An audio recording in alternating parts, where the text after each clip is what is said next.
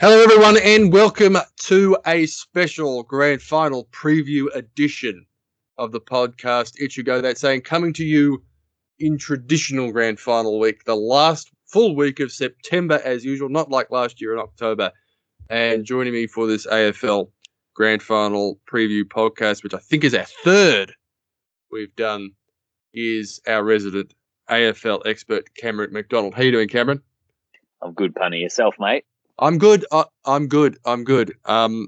We've been having, I'd like to say, some unseasonably cold weather here in Ballarat, but it's not. There's no unseasonably cold time in Ballarat. But we had snow forecast yesterday, but the Friday before the grand final, that last Saturday in September last year, we had a snowstorm. So, interesting progress. That's right, yeah. And they've graphic of what they're expecting for this Saturday in Melbourne versus Perth. So, hats off to Melbourne and the Western Bulldogs, who will be enjoying 25 degrees and some lovely sunshine. I think we both might have, Pavlovian reactions to cold, wet grand final days, Cameron. Thinking back to 2002 in your case, not great days, I guess, for our football club, but our respective football clubs, but both bitterly cold days. What we need more of is 1987 grand final day, when it was 31 degrees and it was so hot that Michael Tuck came out after halftime in a sleeveless jumper. Yeah, that's dramatic. That is an actual thing that happened. What about the that was controversy, wasn't it? The grand final. Yeah. I thought that was the IV. I thought that was when they was controversial too. Yeah. So needles are in the news, Cameron, and there's no getting around it. They're always controversial, whether they include saline solution or peptides or something else. But I'm proud to say I'm fully vaccinated as of last week, and I will heartily recommend to all of our listeners that we get vaccinated that you get vaccinated to protect yourself, and hopefully we can at the footy next year.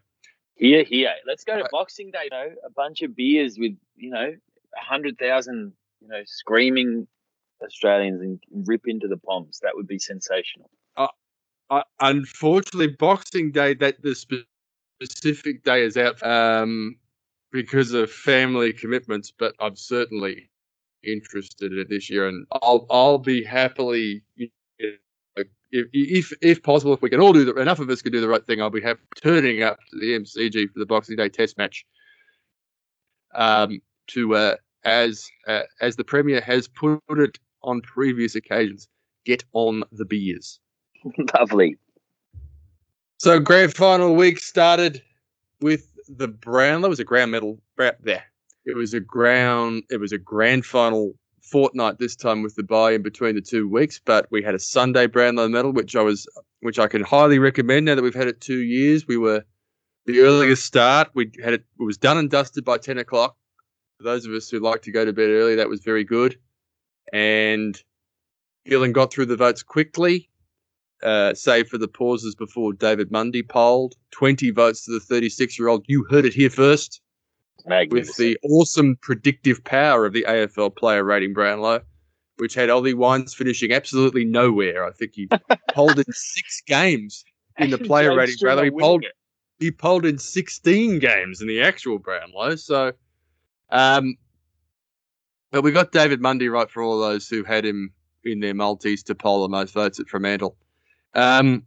So tick there for the timeliness, and I think they should stick with Sundays. I think it's good, and able to start it earlier and finish it earlier is good. Ollie Wines winning with the most votes ever, 36 votes, tying Dusty Martin's record in 2017. With 4 players polling 30 votes. It is just incredible how the best players. I mean, Ollie Wines polled in 16 of 22 games. It's just incredible. Ridiculous. There's about 10 players in the AFL, if you believe the Brownlow. Mm, mm. Incredible. I tweeted at one stage that after 14 games, Marcus Bontempelli had polled more votes than Robert Harvey did in 1997 when he won his first Brownlow. Yeah. Which by those standards of those time was on the higher side of winning tallies. But to have 4 players poll 30, lots of records falling in terms of most votes polled by a duo on the same team, most votes polled by a trio in the same team. It seems like the spread is getting worse, that the same players seem to poll are sort of realising a higher percentage of their votes. But that's what I actually wanted to talk about with the Brownlow. I wanted to talk about the common criticism of the Brownlow at this time of year, which is it is a midfielder's medal, which it obviously is. But I want to put that claim into a bit of perspective. One, it's sort of always has been a midfielder's medal. You could win a Brownlow medal if you had an exceptional season at another position. In the 1980s, I think is a pretty good example that you could certainly do it. If you include 1979 in the 80s for the purposes of this argument. Peter Moore won 2 playing in the ruck. Brad Hardy won in the back pocket. Ross Glendinning won 1 at centre half back. Bernie Quinlan, Kelvin Templeton, Tony Lockett, they won playing sort of key forward. But you also had Dipper, Greg Williams, Jared Healy, Paul Couch, Brian Wilson, who were all midfielders. I sort of feel like it has always been a midfielder's medal to a certain extent, although that has become more concentrated lately. Adam Good's probably the last player not to win as a pure mid in 2003. I think the fact that he won that Brownlow medal was a miracle, because I think Nathan Buckley should have won by about 8 votes that year. But the other thing is all the other major awards, the media awards, the coaches awards, are all won by the midfielders as well. So aren't we all in agreement that the midfielders are the most important players? Well, yes, we are. I mean, the midfielders were the best players in the comp this year. Going back a couple of years, there was that the one out of the box where kind of separated themselves, and it was such a a beautiful return of the pure ruckman, and we hoped that one of them might steal a Brownlow. They still play in the midfield. But yeah, it's interesting, going over some of what you said there.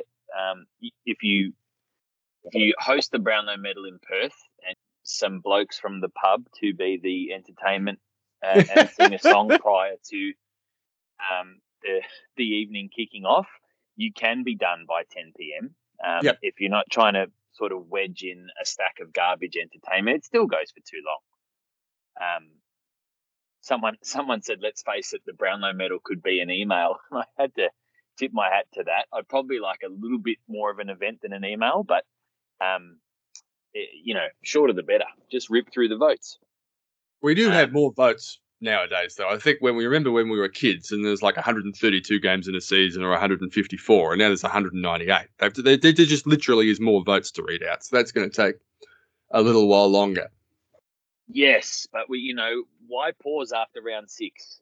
I know they're trying to add a bit of drama, but I don't need it personally. Like, let's get through it. And I don't. That feedback doesn't seem to get back about any award nights. As someone who's just finished up being an actor, every that I ever went to just went for hours and hours, and it's full on. I don't know why that feedback doesn't make its way back. But yeah, no. And I heard an interesting theory posited by David King actually on Waitley, and he was sort of, because my stance on these particular players just voting every week, and Wines winning with 36. I want a 36 vote season to be reserved for a Dusty Martin, because I don't believe that Ollie Wines has just played a Dusty season. No. And it's tracking towards Sam Walsh polling 50 votes in a couple of years. The way he voted this year was remarkable, and to get 30 at his age can sort of sense what's coming from that point of view. It's it's yeah. Ollie Wines didn't have a 36 vote year, but it was very interesting to hear David King sort of talk about the way that footy operates now, which is you try and set your Dustin Martins. You try and make your whole game plan work for a Dustin Martin. You make your whole game plan work for a Jake Stringer and probably less so an Ollie Wines, but he's the guy at the coalface trying to make the game work for maybe a Robbie Gray or something like that. We're trying to separate our great players and work really hard for overlap to create space for these guys to be the kind of showpiece of our game, to be the Dustin Martins. That was the evolution of Trent Cotchin's game, was to like almost sacrifice himself, like a truly great footballer who played like really great defensive mid football to allow Dustin Martin to start winning Brownlows. Football strategy is kind of shaped that way.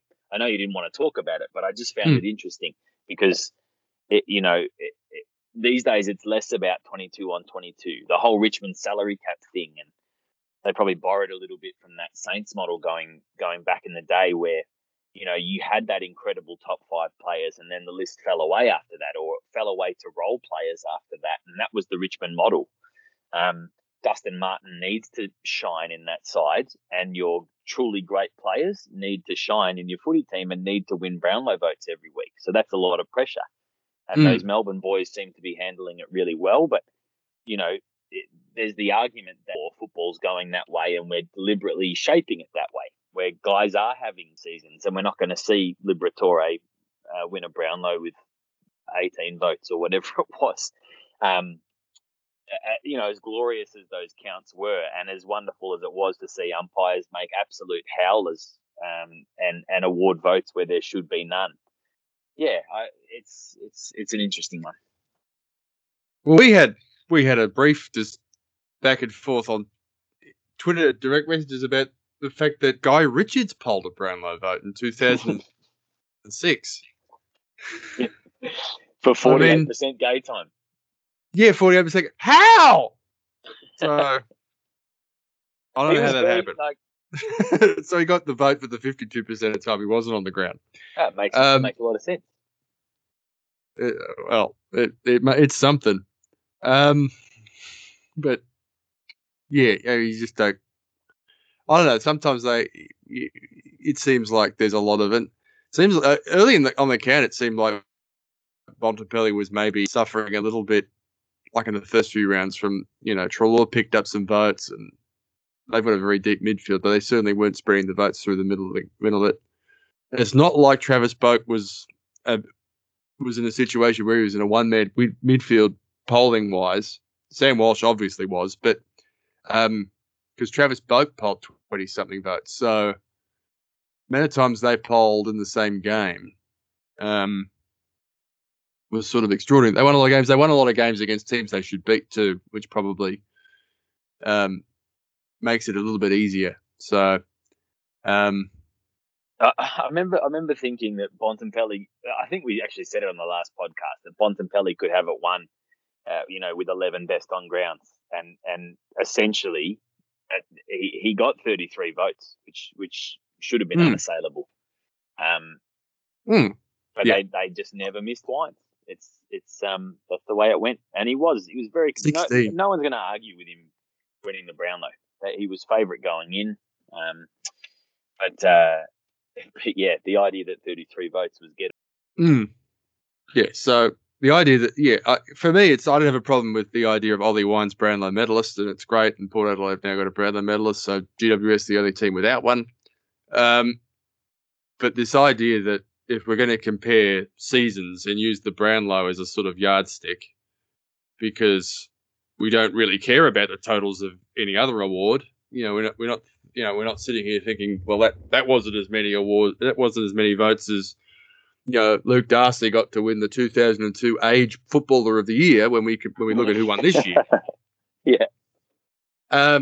So all we have is Brownlow votes to compare eras, and not only have you got a situation where we're going to be looking at 36 votes for Wines and 36 votes for Martin in 2017, and 20 votes for James Hird in 1996, when he won with Michael Voss, and that is the Hird season, the 96 season. But also the other thing isn't putting things into a historical context over the course of a career. Is you've got situations where I think Joel Selwood adjusted, that is, halving the totals from those 2 years, 76 and 77, where both field umpires gave votes, so you get the double totals. Joel Selwood is like now third all time in terms of career Brownlow votes. Now, he's played a ton of footy. He's played 330 games, which helps, but he's never been super close to winning a Brownlow. I think he has 20 vote seasons, but low 20s, and what we've just talked about why that doesn't cut it anymore. He's at somewhere like 210, 220 career Brownlow votes, and might not have finished top 3 in a Brownlow ever. I'm not sure of that. Whereas, some other players who are, some of the greatest Brownlow names ever have not polled, that amount of votes. So it's very interesting in terms of just trying to put things into a historical context, and I think that is an issue, a little bit more than, I guess, the midfielders medal, which I don't think is as big of an issue as some people put out there. And the other thing I would mention, you can't fix the Brownlow because it is what it is. If you really want to make it worthless from a historical context point of view, change the rules, change who awards them, change the voting method, then we'll have absolutely no line of sight between those sort of things. It'll be like before, like baseball before the dead ball era and after the dead ball. So don't take it away from the umpires. Leave it in its flawedness, and maybe we have to create we have a goal kicking award, which is completely objective, which is the amount of goals you kick in a season.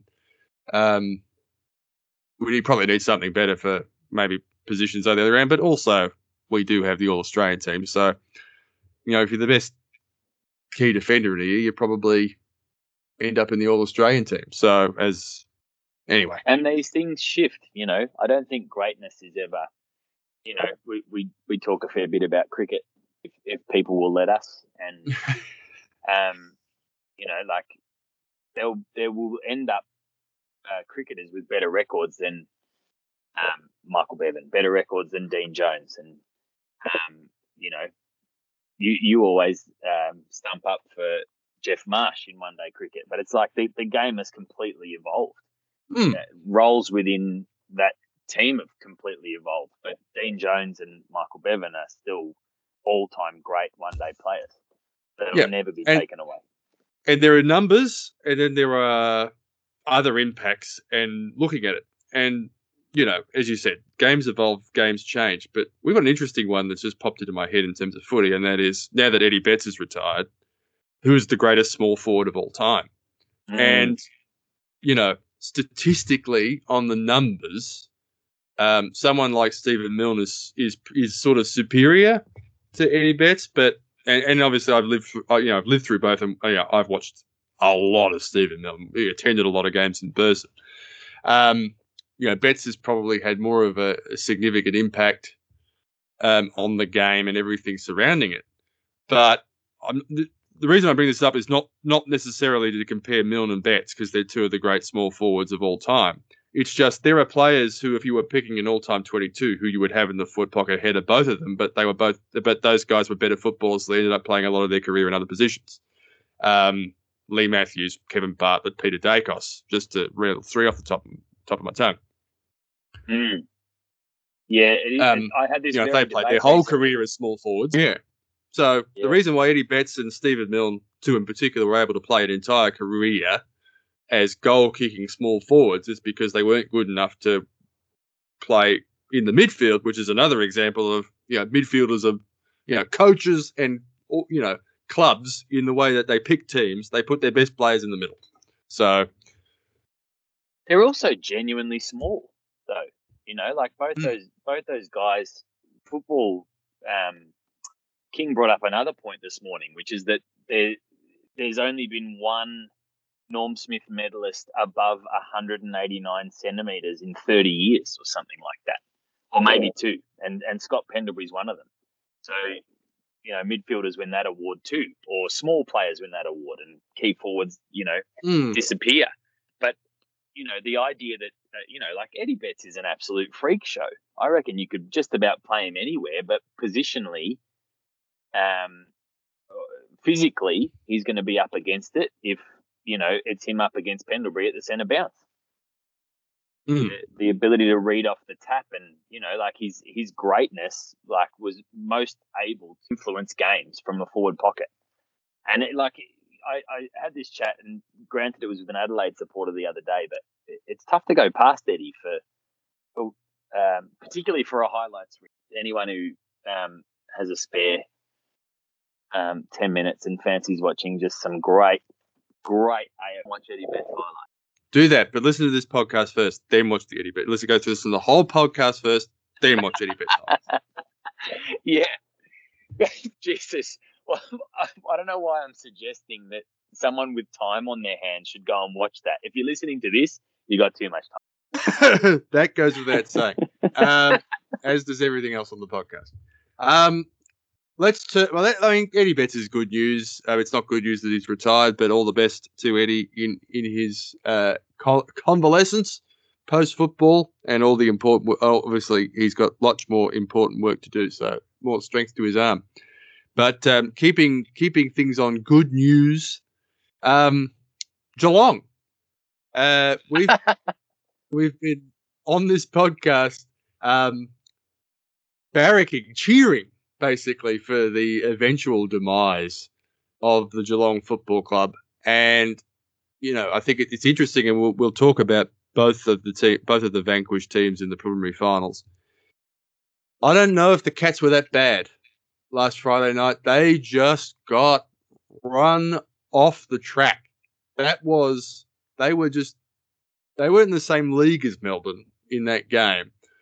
And they had, half their team was over 30, and a lot of those players who are 29 and over who are in their team are contracted for next season. There's a lot of moving on. This is who they have.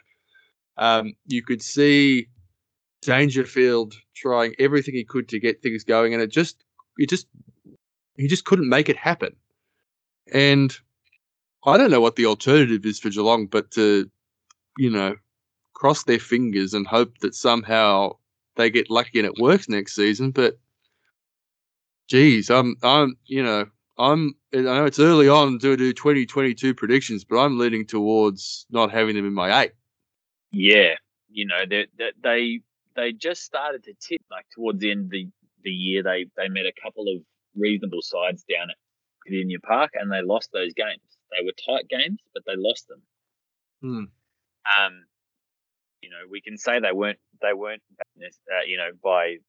Melbourne a week and a bit ago, but they're modelling everything. They were chips in, as we spoke about. It had to be this year, based on all their recruiting.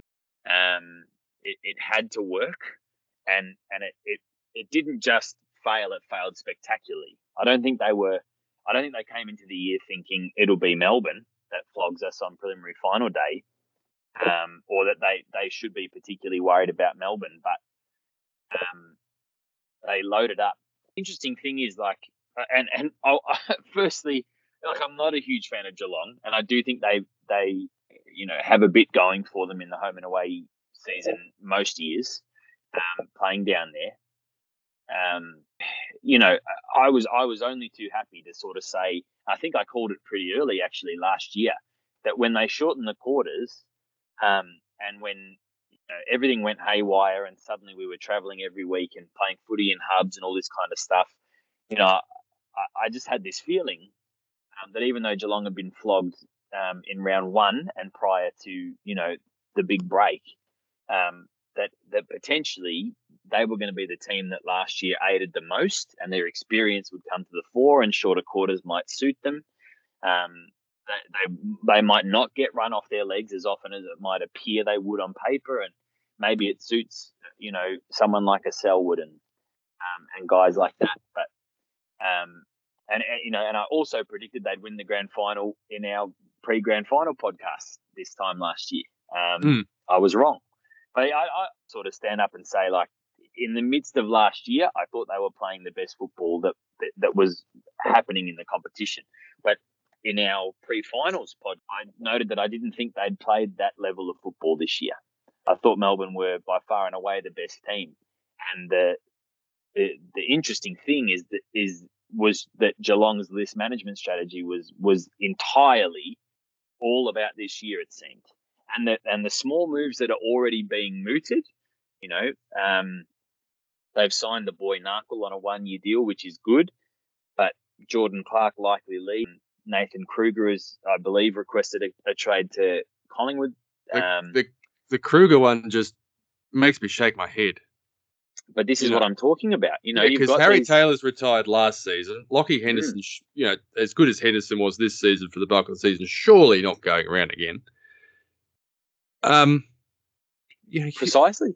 Yeah, you just sort of Kruger's. This is not a situation where you're going to be throwing him in at 19 years old, a la Zach Dawson in 2006. He's been in the system, in the weights room for 3 or 4 years. You've got to give the bloke a game and see if he could hang with some of the key forwards in the competition. Might be really exactly what Collingwood needs.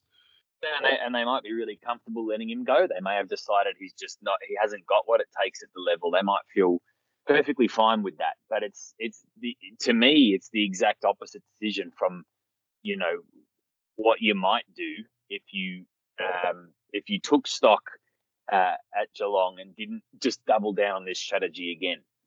Here's the worrying thing. Yeah, go ahead.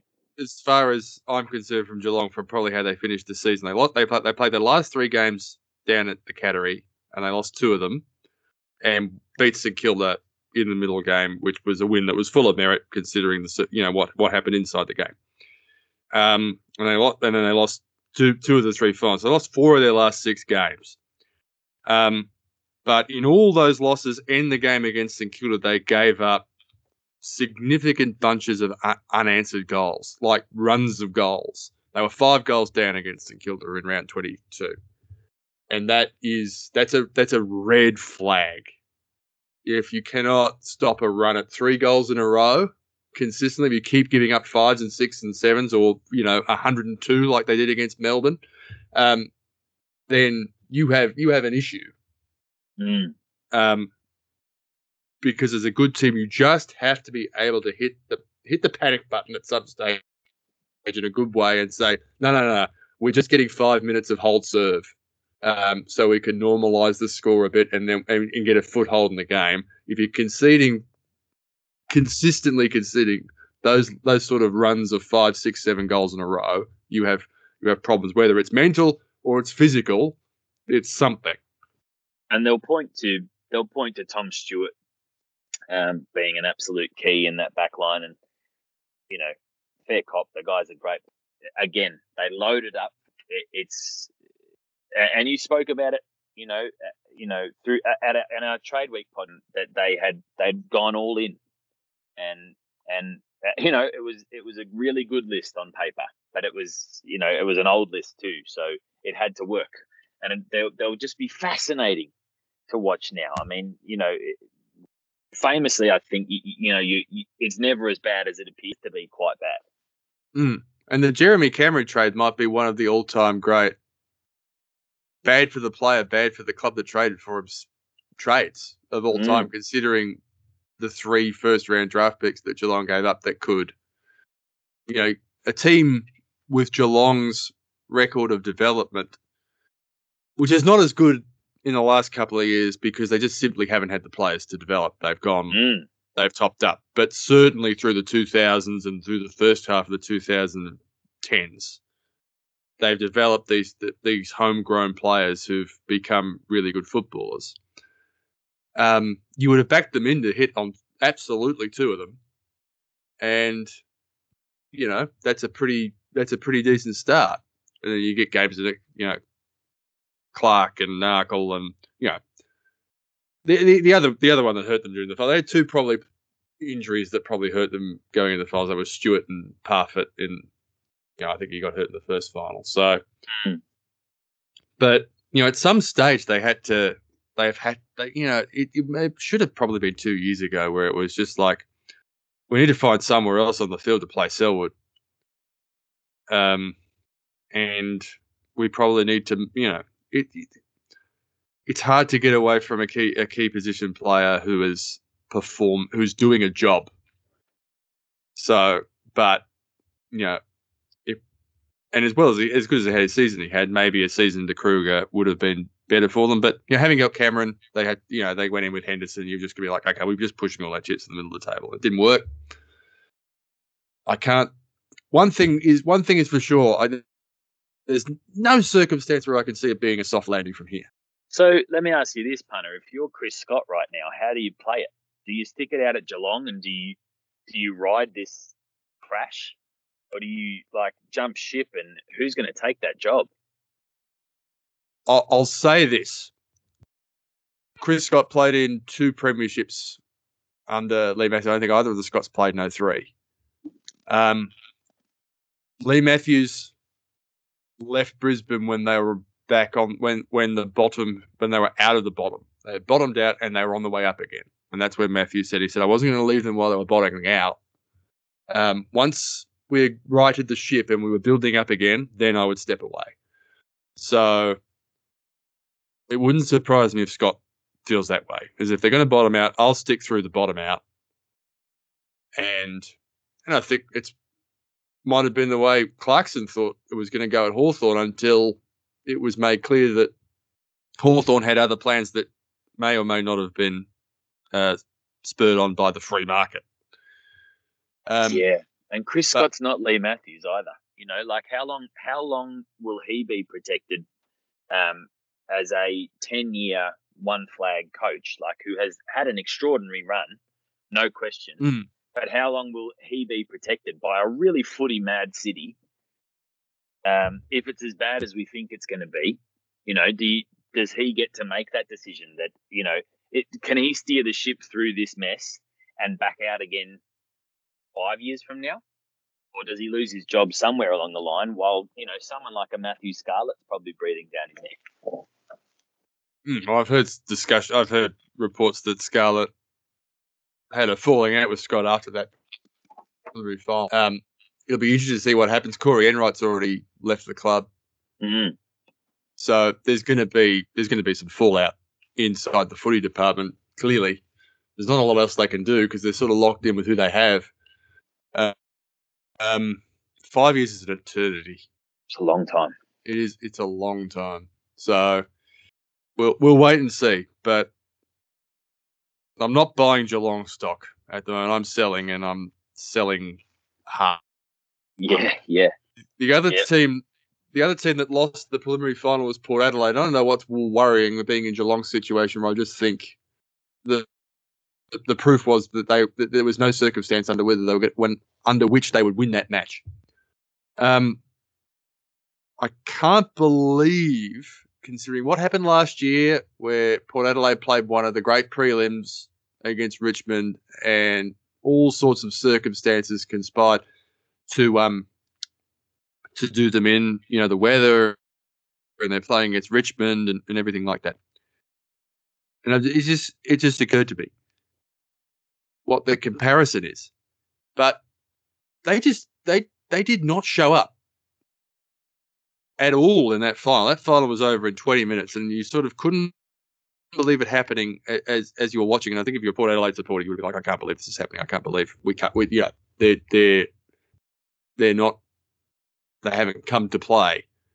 The comparison is Collingwood between 2000 and 2003, because Port Adelaide has sort of turned. There was an article I think they might have run on the AFL website or the Herald Sun or something like that. Whereas here's the 5 guys like Brad Ebert and Hamish Hartlett, the old stagers, the foot soldiers, the Carl Steinforts and the Rupert Betherises of 2002, if you will, and they had replaced them with these younger players. They had all the motivation, considering what happened last year, to try. Now we got to go one better. They had the form at the right end of the season, but like Collingwood in 2003, where they replaced those with younger, more talented players, but they just did not perform on the biggest stage. I don't know what's easy to deal with because obviously Geelong have a long road ahead, but and it will be difficult, but it is straightforward. What do you do about players who are in the prime of their careers, undoubtedly very talented, and might be, problematically unreliable now, and have been proven so in these big games? Well, I don't think you'd be sleeping well if you were a Port Adelaide supporter at the moment on the evidence of what happened a week and a half ago. You'd be happy that you've got a Brownlow medalist, but that's the silver lining on a cloud, I reckon. Yeah. I mean, leading into this year, you modelled Port grand finalist as a premiership winner. And there was every reason to go that way, and a lot of experts went that way. And I did. Well, that's what I mean. And as it stood, going into prelim final weekend, you were looking like a genius. They had found a way, and there was this sly way that Ken Hinkley was talking about it, which was, you haven't, Mr. Hinkley, you haven't beaten many, top 8 sides. And he was like, well, let's wait till the whips are cracking. And when they came out and won their qualifying final, and he just had that little smirk on his face, I was like, oh, hang on a minute. So they've rolled the Dogs coming into the finals, and then they rolled Geelong, and feels pretty good. And then they had that nice half of the draw where the Dogs had travelled and quarantined, and everything stacked against them, which is almost the perfect time to bet on a side, by the way. Everything stacked against them, and you're nice and rested, and all the messaging, everything coming out of Port Adelaide was just bang on. And they, as you say, they didn't show up. My thought coming into this year was, was that year one out of the box for us, overall felt are fluky, that don't give a consistent effort. And for most of the year, I felt vindicated because they didn't show up. I think where they've dropped a couple of games against lower sides, but when the whips have been cracking, when it's really meant something, Melbourne have played their best footy. To me, that's the premiership side. That's what it looks like, and you can pick it out pretty early. Big clashes, and they get it done. And Port Adelaide weren't doing that, so I felt vindicated in that. But they got on this nice run leading into the finals, and I nearly bought the messaging and thought, they've played us a little bit. They've timed their run, and now they're going really beautifully. But my worry was the true class on that list is either old or young. And Ollie Wines is probably an exception to that. But I felt like Cook and Gray as truly great players, and maybe you've got Zach Butters and Connor Rosie and these guys who are the next generation of really great, really, really great players. Yeah, but they'd be the ones I'd be worried about. They'd be the ones I'd be worried about. I think, Wines did what he could, and as you say, Boak played in the 2007 grand final, so he's Selwood's vintage. They are the same age. And those guys, there's a handful of them left in the league. But, geez, the three players that they brought in a couple of years ago who took the league by storm in 2019, hard questions for those guys based on that performance. I did, Rosie, Butters, and Dersman, none of them were a pass mark in that game. No, definitely not. Definitely at not. all. And the thing is that Rosie may always be, and I hope I'm wrong, but he might always be that guy that can impact a game, but can also drift out of a game.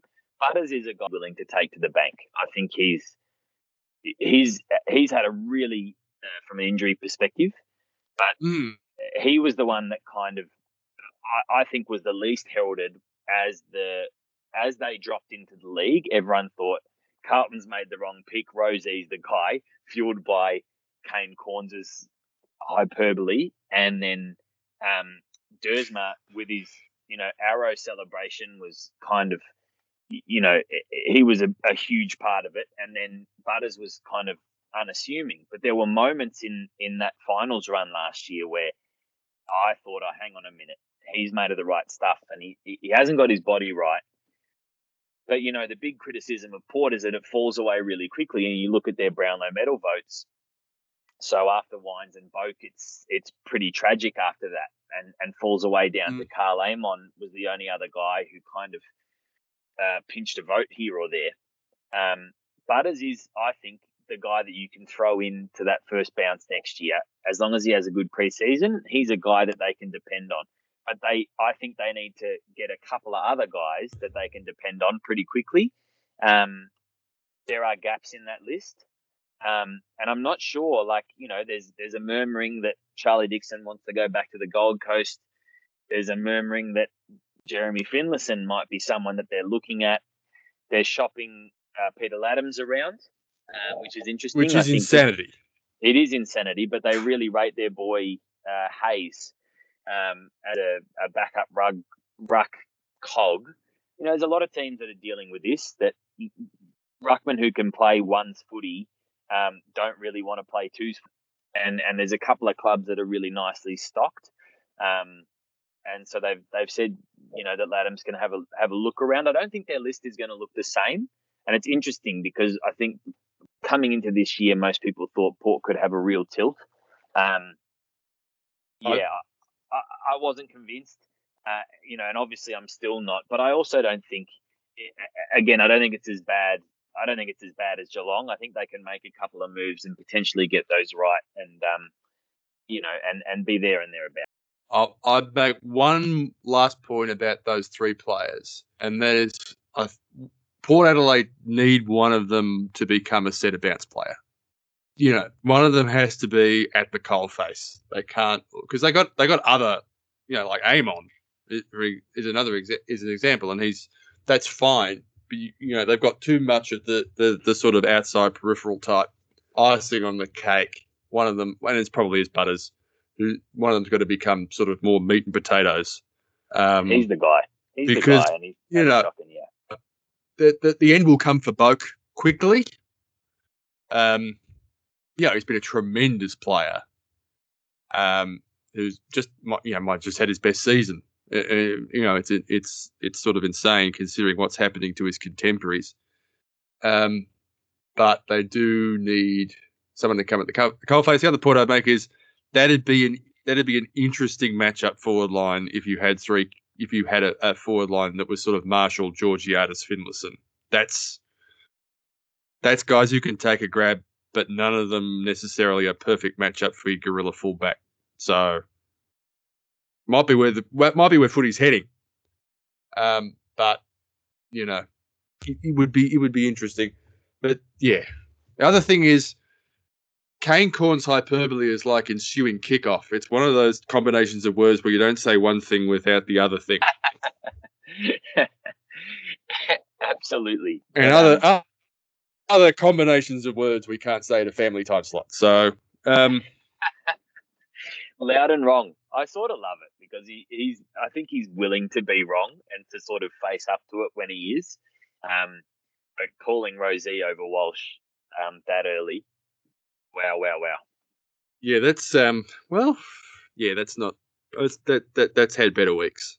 But as you said, we're all looking forward to Sam Walsh's 50 Brownlow night in a few years. Speaking of performances out of the box, Cameron, I have one question about Max Gawn, and that is this: is that the best quarter a ruckman's ever played? Well, show me a better. Absolutely unbelievable, and really had played a terrific game up until that point, and then basically from that point onward, just went and sat on the pine and was still the number one ranked player on the ground. He was marvelous, and he's played this really lovely, humble role. He's probably the most liked player in football, or he's right up there. He's spoken so beautifully. He's bigged up his teammates. He's been this great captain without the guy this year. I think, although, there's been moments, and obviously the moment to send them top of the ladder after that incredible comeback against Geelong stands out. But, I think it's a feature as good as that little three-headed monster in the guts has been. I didn't think any of them were going to win the Brownlow because they're not trying to, that I don't think any of them are trying to be Dusty Martin. They're all sacrificing each other's games for each other. There's this real lovely team vibe to Melbourne at the moment, which is really pure. They've landed on something really fantastic, I think. And they'll be hoping it lasts. But Max he separated that game. He was like, we're going to the grand final and I'm doing it right now. And it's scary because, he's the guy that on paper that the Dogs have no matchup for, really. And if he chooses, it seems like he can separate the grand final as well. It was fun. I was watching the first quarter. The thing that I noticed about Maxwell in the first quarter was how little he was playing in the ruck. They ran Jackson in the ruck a lot in the first quarter, and Gorn was playing forward, and I was trying to get a matchup. And Geelong are a team that they like to roll the dice with Henry on a tool, and Henry's 190, something like that. So every now and then you can get, and Max is really tall, so not just tall by you or I standards. He's 6'8" or something, isn't he? He's Paul Salmon, Justin Madden size. And then obviously there was that moment in the second quarter where the kick was touched and he's just like, I have to play on. And he was the only person on the ground who had realised it was touched, other than the bloke who touched it and the umpire. I'm not sure the bloke who touched it knew it was touched. And you messaged me at that stage and said, basically that's over if they're kicking them. But the goal on the run in the third quarter was even better than that. And then the snap. He's never kicked 3 goals in a game and he kicked 4 and a quarter. I mean, he kicked the 3 best goals of the night, and he just he was taking the piss. Yeah, and that's this is the biggest compliment I can pay Gorn specifically about the game he just played. Is Petrarca's game it's the second best on ground I think I've ever seen in a final. Behind Acker's 5 goals in 03. And I'm sorry, I should have given you a trigger warning, but Acker was incredible that day and would have won every Norm Smith before then and after, I think, but Simon Black had a gajillion touches. Petrarca was just incredible. They were, Magnus, that pains me to say that because we're the only team who could have had him other than Melbourne was us. The other thing I'd say is if I was starting a midfield and picking a midfield and I could pick any players to pick, your starting centre squared, there's a chance that 3 of them are the Melbourne players. Yeah, isn't that wild? Yep. Well, the 4th probably a Bulldog. Yeah, probably is. Well, they've got enough of them. So we've gone through 50 minutes. We've talked about Bont briefly, but we've barely talked about the Bulldogs. So let's get on to the grand final. Grand finals is Saturday night. It's in Perth. Cameron McDonald make the case for the Bulldogs this week. Well, the case for the Bulldogs is that they've done it before. That they had no right to win any week except the first week, really, based on their preparation and quarantining and no right to try all this kind of stuff. Bontempelli getting injured, and looking for all money like he couldn't play the following week. They had no right to do it. They're probably even less right to do it 16, where each week they started outsiders because they went to Perth and then they came up against a team going for a 4-peat. Then they played the white hot GWS at home, and they weren't the favourites going into the grand final either, but there was just something happening. There was magic happening. They played this incredible September, and the form line here is really good. If the team in the other half of the draw isn't Melbourne, you're probably going, yeah, like they've just created the magic again after a little dip towards the end of the year. Because stop the year when these two teams last played each other, and a lot of people probably thought they'd seen enough from the Bulldogs to have them as premiership favourites, and they probably were in the markets after that game. It had been Melbourne and the Doggies all year. And as it turned out, the Doggies fell away after that. The conspiracy theorist in me wonders whether Bevo kind of looked at this particular year, this particular finals draw, and went, it's not going to be a good thing to finish in the top four. It's always been you and I have spoken about this kind of weird era of the pre-finals bye and what that's done to the side that finishes top four and wins in the first week, and doesn't play footy all that often. Melbourne suddenly find themselves in that position, and because it's Melbourne, you wonder whether there's any demons, in inverted commas there, and just some worry that starts to creep into that footy club. The Dogs don't have that. They won a grand final going back a few years. They've made some magic here. They've played footy most weeks, and now they're a little bit banged up, and they get a week to chill out. They've timed it very well. I just think they're the second best team in it. So I can make a case, and through their preliminary final, I was like, gee whiz, have they just timed this really beautifully? And you were quick to sort of talk me down and kind of say, look, Melbourne were remarkable last night. Gawn is still what's going to separate this game. But, I had to think of, during that game, I wondered whether Bevo had just timed it really beautifully. And I do think he's a bit of a master coach. So anything's possible.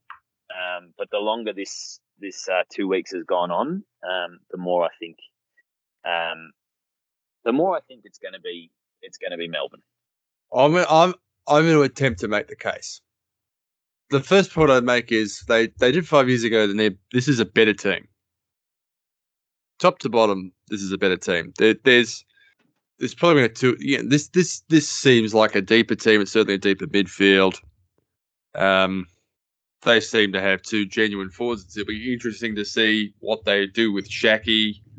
That will be an interesting tactical exercise, because I feel like he'll probably want to get to Lever.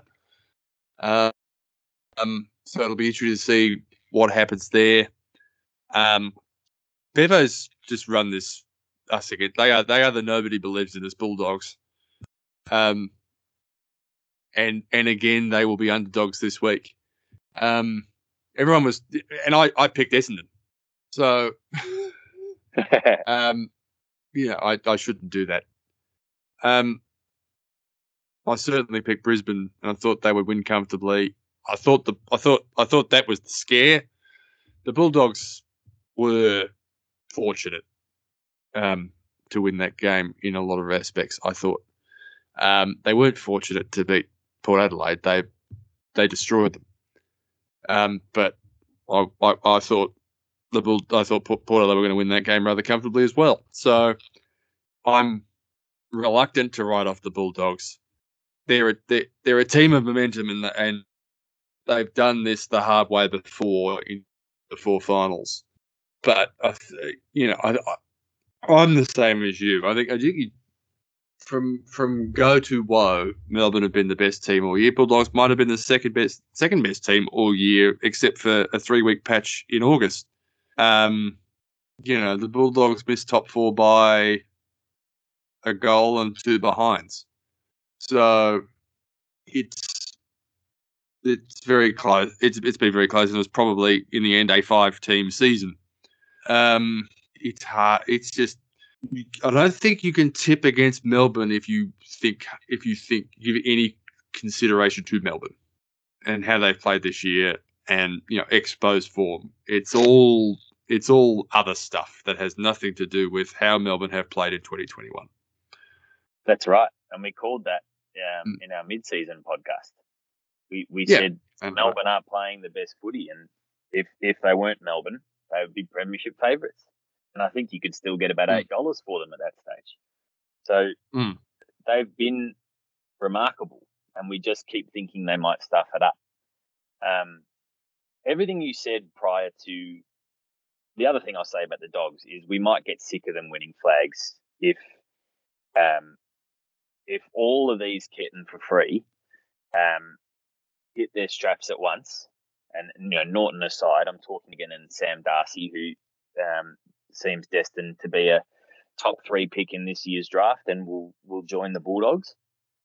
So they're about to go into a grand final without Sam Darcy and without Jamara Ugle-Hagan and without Josh Bruce. So the good years are ahead of the Dogs. One of the players they've got currently playing on a half forward flank looks every bit a gun midfielder. Josh Dunkley's not playing his best football. You could argue Adam Treloar's not playing his best football. That's a starting midfield at a lot of other clubs. And Bailey Smith is a better midfield, and wipes every midfielder from the majority of teams in the AFL. And arguably none of them will start in the centre square on the weekend. So this midfield depth has become a position of huge strength. But no Josh Bruce in that forward line. As good a player as he is, he's not a brilliant player, and I think he'll be usurped eventually by one of those players we're talking about. Too much is left to Aaron Norton. And as good a junior as Josh Schache was, I don't think anyone's depending on him to come in and play a significant goal-kicking role in a grand final. Most of us are thinking that he's coming in to kind of lock down on Jake Lever. So that's quite negative. Already something that they're trying to do to quell a great strength of Melbourne's in their back line. It's just hard to imagine where the Dogs get all their goals from. A lot of them have to come from the midfield. I don't think Bailey Smith's going to, waltz around and kick 4 again. As hard a worker as he is, Melbourne have some really great hard-running wingmen who work pretty well defensively and are a position of strength for Melbourne. So I think if you go for Aaliyah, I think Melbourne gets you on the ground anyway. I think they're just in that beautiful sweet spot as a footy club, and the more I think about it, it's going to clear out and be a four goal plus win to Melbourne. I hope it's one of the great grand finals, and I love that it's these two teams because they're very well liked. I won't say Melbourne's very well liked, but I think people can get on board with a drought-breaking flag attempt. So we'll allow Melbourne one flag, and we'll certainly allow Max Gawn and Neil Daniher a flag. There's a lot of love in the community for guys like that. So yeah, that's the way I see it going. I hope I'm wrong, but yeah, I think it's 4 goals plus the D's. I think you're right, and in truth, the only thing that's stopping me is I've had the same thought the last 2 games about the Bulldogs, and it hasn't eventuated. They've proven me wrong, but the D's. I'm not sure necessarily if there's an issue. Yeah, the Bulldogs might be able to get some goals from their small forwards, and their midfielders playing down there. I can't see Norton or Schache or whoever's or English if he spends any time down there getting a bag.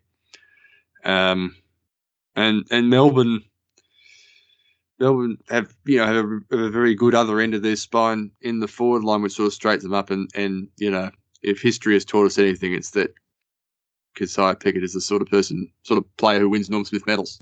We've seen it before from small goal kickers, whether they be Shannon Grant or Sirioli and this Paul Chapman. Surely someone forgetting. Sure, some I'd like to forget. But I mean, this is one where I think it might. I'm feeling a sort of compulsion not to overthink things. That is, Melbourne are the best team. And they've got the best players, and one of those guys in the guts is going to have 32 and 3, and that'll be that. And if it is Melbourne, without a skerrick of churlishness, I hope that it's, the great thing about last week against Geelong for the Melbourne supporters and for the Bulldog supporters as well, who've never done anything easily as supporters, is that they would have been able to enjoy it. So, I think there'll be some benefit for the support, whoever wins the supporting group, that if it isn't a close game, but if it is Melbourne, I think it will be Melbourne. If you say like it, but we don't 5-goal grand finals. That the one the Bulldogs won ended up being 4 goals, but that was sort of like in the balance with 7 minutes to go. Yeah. They tend to more be 6 or 7 goals if they sort of the big gap in the game is put on like the first 5 minutes of the last quarter. And I think to be fair, it might be one of those. And it'll be nothing but deserved. So, and as I said in the mid-season pod, I've already gone through the 5 stages of grief. Come Saturday night, the longest active premiership drought will belong to the St Kilda Football Club, and we'll be back where we've been for most of our history. So, the scary thing is the next longest drought from a Melbourne club belongs to Carlton. I was in high school when they won that premiership. So, well. Anyway, come on, you've got to be more positive than that. If it should show you that the droughts all end. They all end sometime. So hopefully everyone enjoys the grand final on Saturday. It's on Saturday night. It's in Perth. Fingers crossed there isn't a locally acquired case in Western Australia in the next 96 hours that means that suddenly everyone's hopping on a plane to Adelaide or Alice Springs or somewhere just so can we play it in front of 10? Where can we get a crowd to play it? So fingers crossed everything goes smoothly for a wonderful event, and hopefully it'll be wonderful. Cameron, we'll catch up on footy next, I think, with our annual Trade Week Instant Reacts podcast, and at some stage between that and NBA previews, we're going to have to fit in a cricket pod. I haven't forgotten. I'm sorry for all those people who are desperately waiting for Cameron to talk about cricket. We're desperately waiting too. There's a T20 World Cup coming up soon and an Ashes series, God willing.